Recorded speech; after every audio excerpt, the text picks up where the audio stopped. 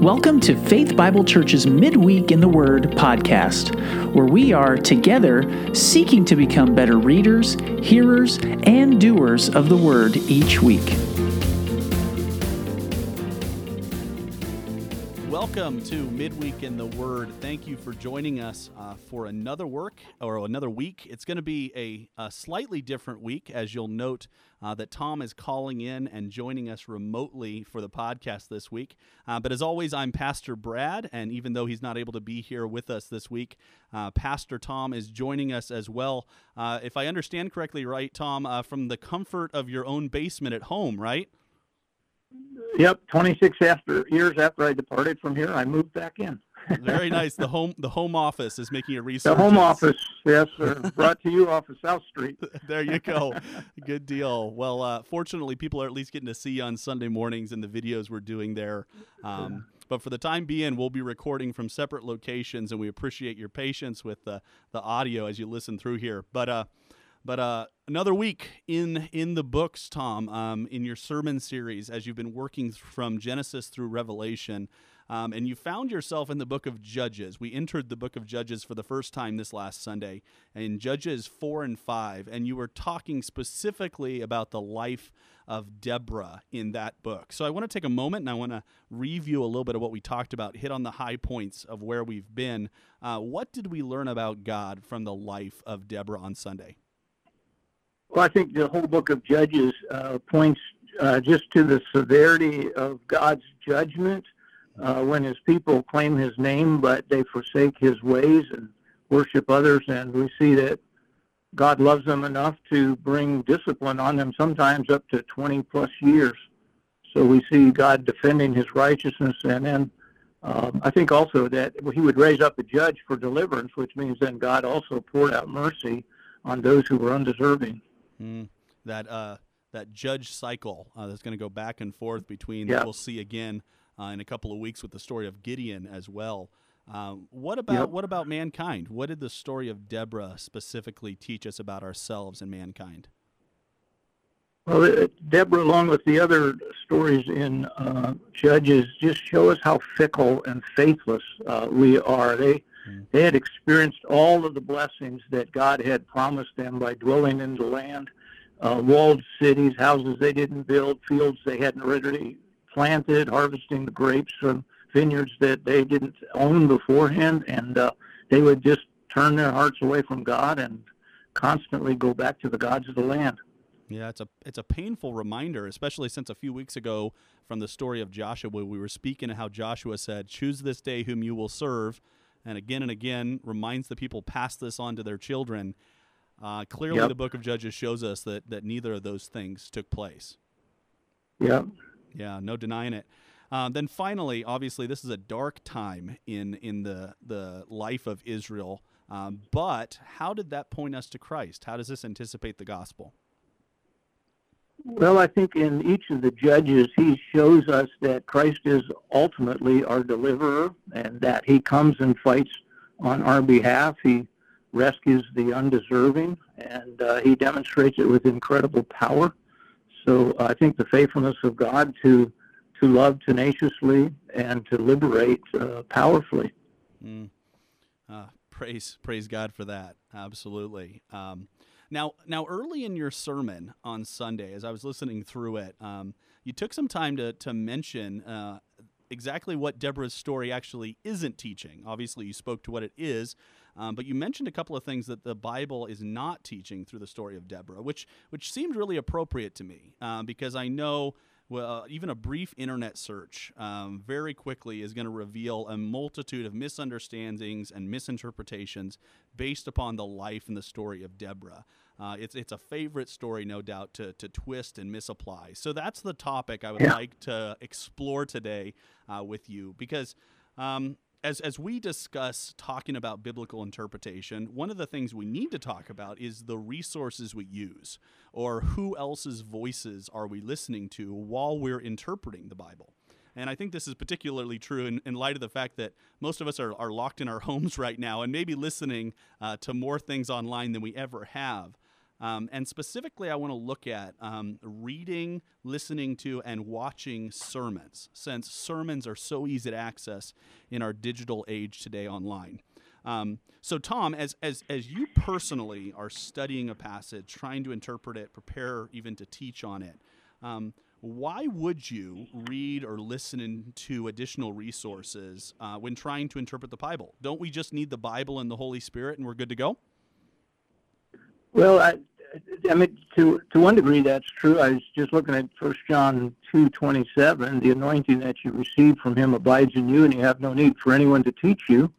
As his anointing teaches you about everything is true and is not a lie, just as it has been taught to you, abide in him. So too many times we even pull that out of its context. But the reason I think I resort to that is that just honoring and recognizing the gifts of the Spirit that God's given to the church, and the gift of teaching, prophecy, wisdom, knowledge, those kinds of gifts are being exercised either in others' teaching recorded or in books that they've written. So a humble theology says that you could learn as well as teach others. You can be learning from others if you allow the Spirit of God use those gifts in your life. And so reading books for me is the primary source of that. Yeah. And so as we listen to sermons, as we read commentaries, things like that, it brings an additional voice into the room, even though we're sitting there by ourselves, if we can say that. But let me ask you this then: Can we consult these sorts of outside resources too early in our interpretive process, or too early as we study a passage of Scripture for ourselves? Without question. In fact, I was grappling with that a bit, just thinking what's the excuse that we have for going too quickly to other sources. And I think I was thinking about Proverbs 2, where he lists over and over, if you long for it, like you long for silver and gold and things like that. So I think, yeah, we can and often do, but I think that it's based on our laziness. I think we underestimate what the Spirit of God could do if we did the diligent work of studying first. So, but it's just easier to let somebody else tell me what it says rather than to let the Spirit of God take me deep into the text. Which would be maybe jumping into the commentary right off the bat as you read the text. So what you've used in the past for us here is you've used the COMA process, or context, observation, meaning, application. And you've talked about how moving through that process kind of protects our interpretive process. And for our listeners, if you missed our in-depth discussion on that, we talked about it in the very first episode of the podcast. Jump back there and listen through that podcast if you're interested in more information on what we mean by COMA. But if COMA is the 4 steps you recommend moving through, at what point in that process maybe should we consulting outside resources like commentaries, articles, and sermons? Yeah, I think that the context is discovered by reading what precedes or follows the text that you're dealing with.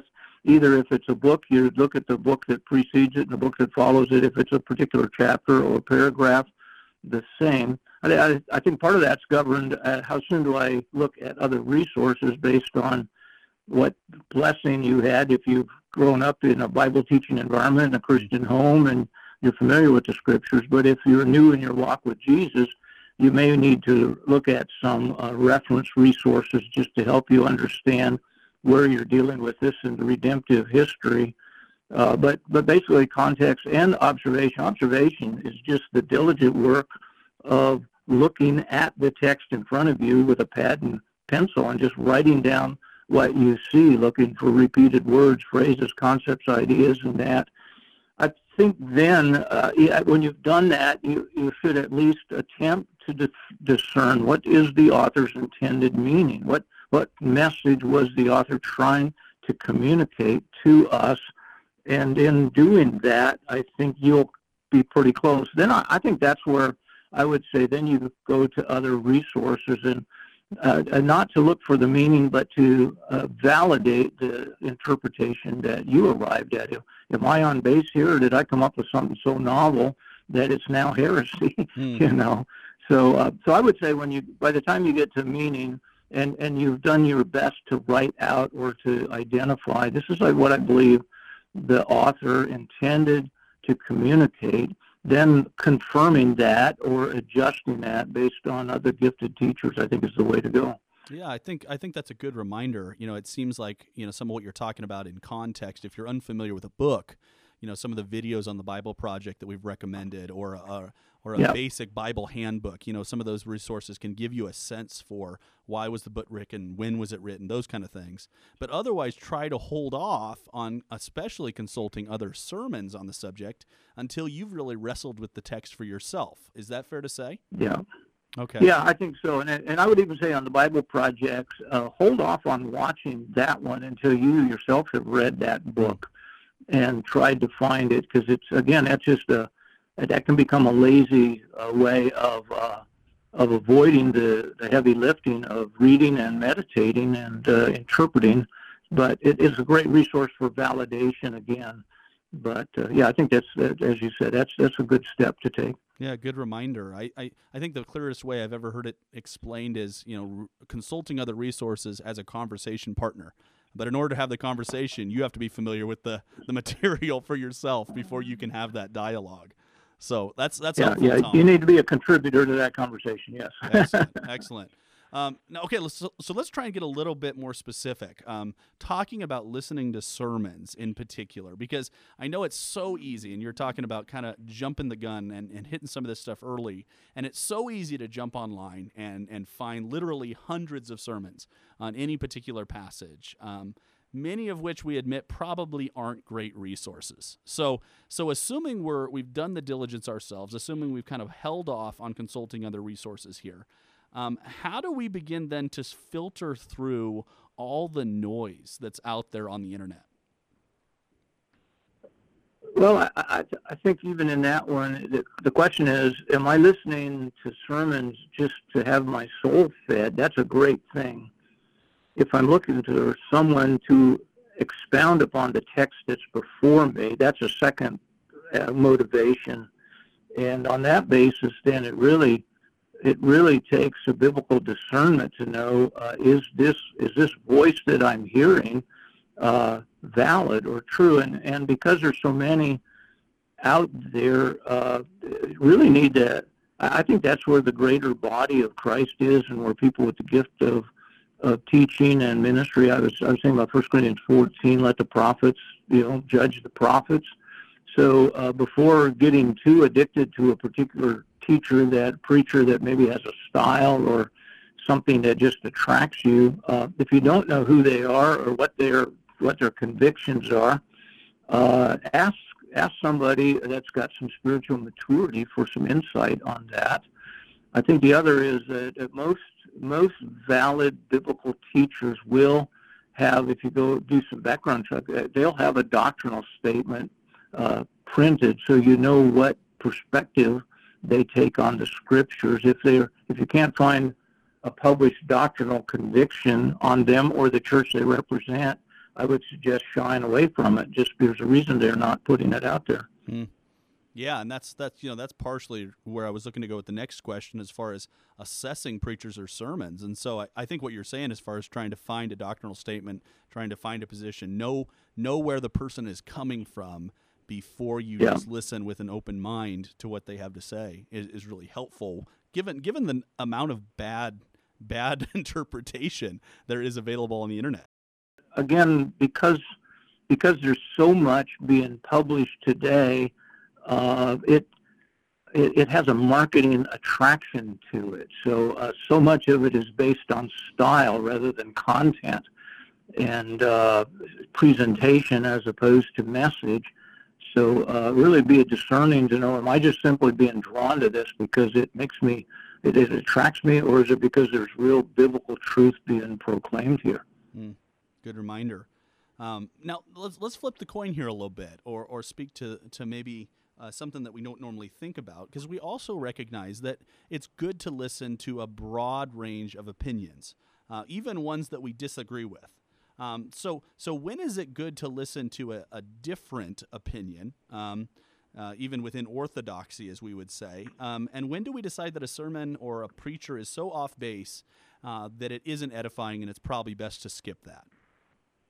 Well, I think the first thing that before you start listening to someone with a different opinion, you need to know why you hold the conviction that you do.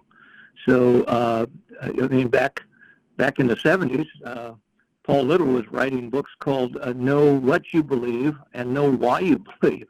And I think those are the kinds of things. So before you go look for an opposing interpretation, or you have to know, and here I'm thinking about Ephesians 4, where it says that we are not to be children anymore, simply swept this way and that way by every wind and wave of doctrine. So, no, it doesn't mean that you're set in cement, because the longer you study the Scriptures, the more times you'll come to a text you hadn't considered before, and maybe you'll tweak a little bit the way you understand it. But if you don't have conviction going in, you will not have an anchor coming out.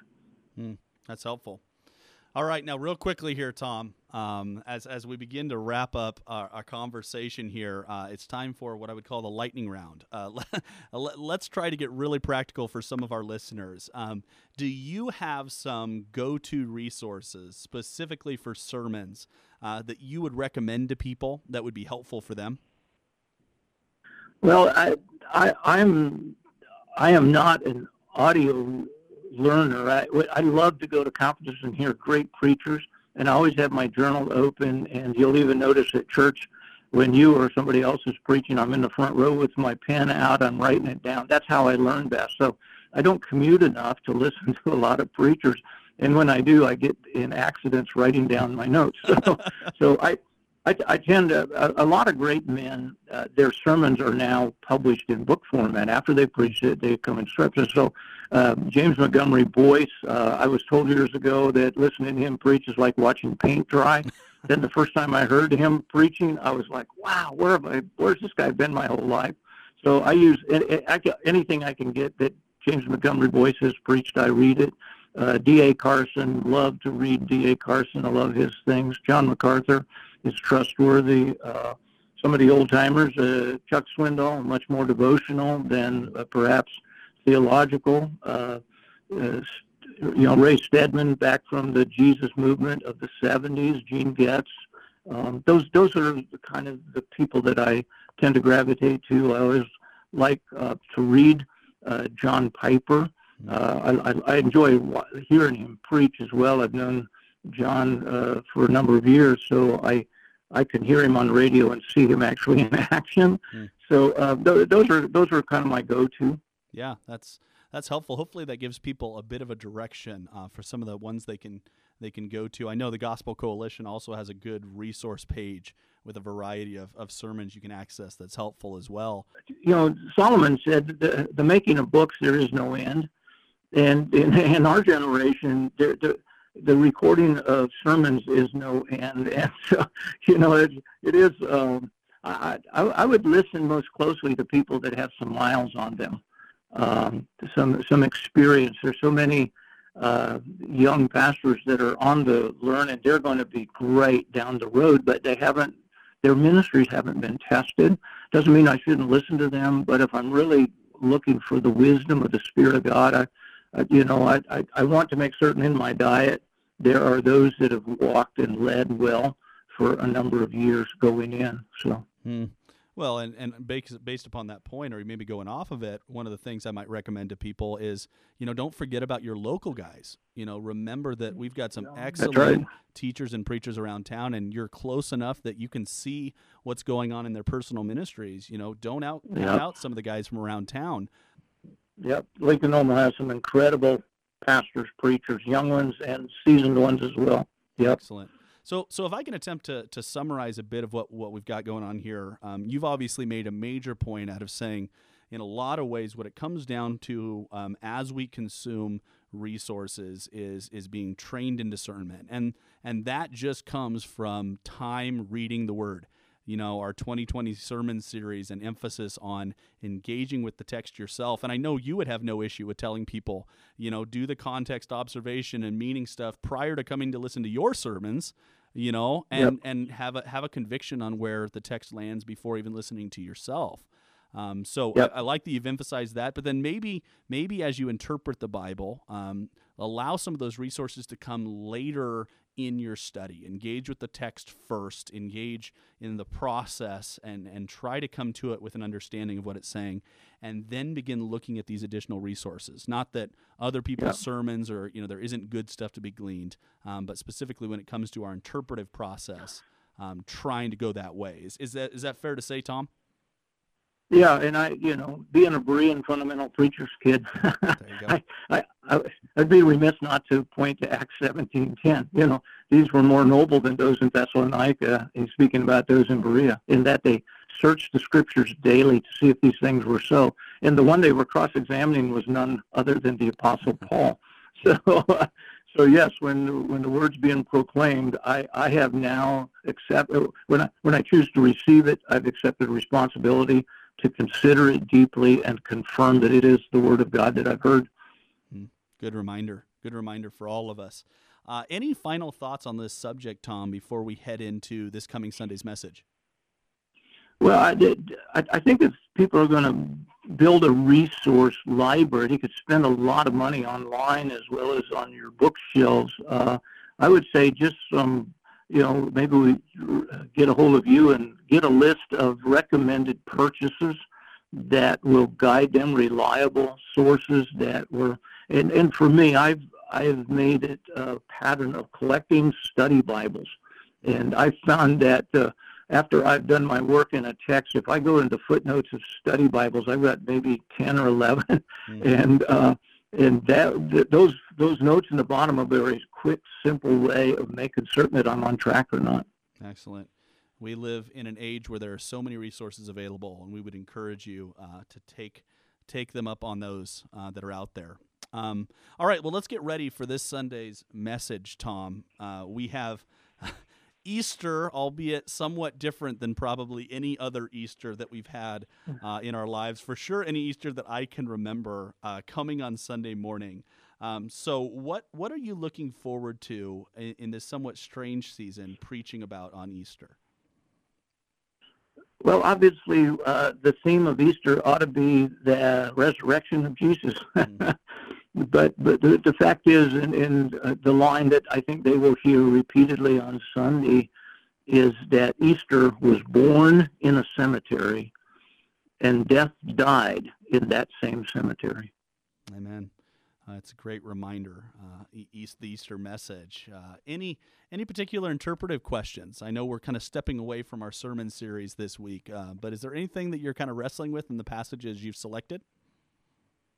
Well, mostly what I wrestled with was with the ominous cloud of the COVID-19 thing, and our homes we're all sequestered at home. Our schools were closed. Our malls were closed. Our sports are shut off. Our churches are dark. And so really, I really grappled with is what is it? Is there something different that the body needs to hear this Easter that would not be the same in any of the 46 Easters I've preached before?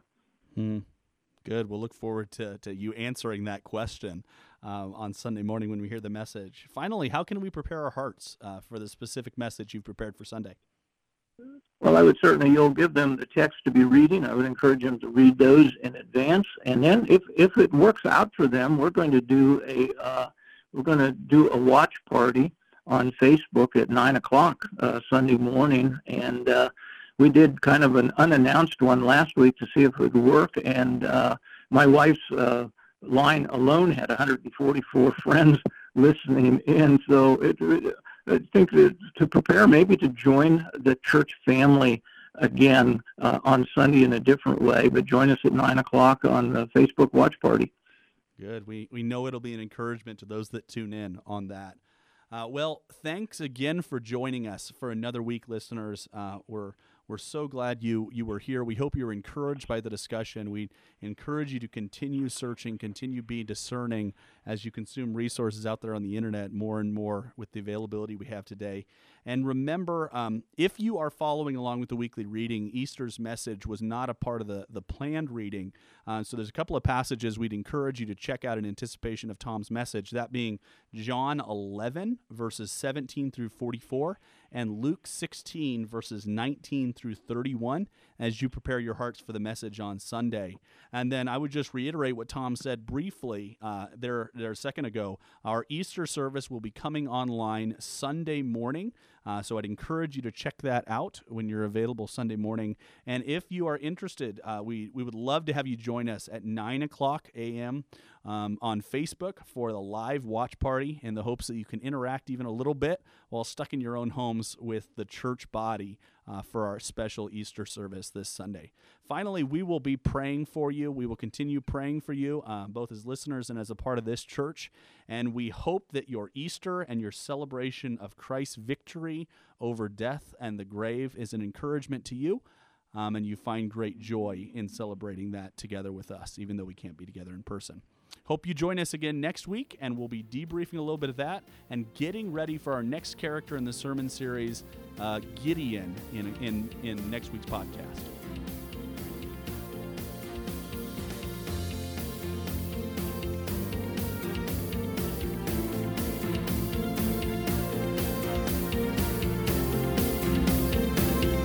Thanks for listening to this week's podcast. As you're reading this week, be encouraged by the words of the Apostle Paul to Timothy.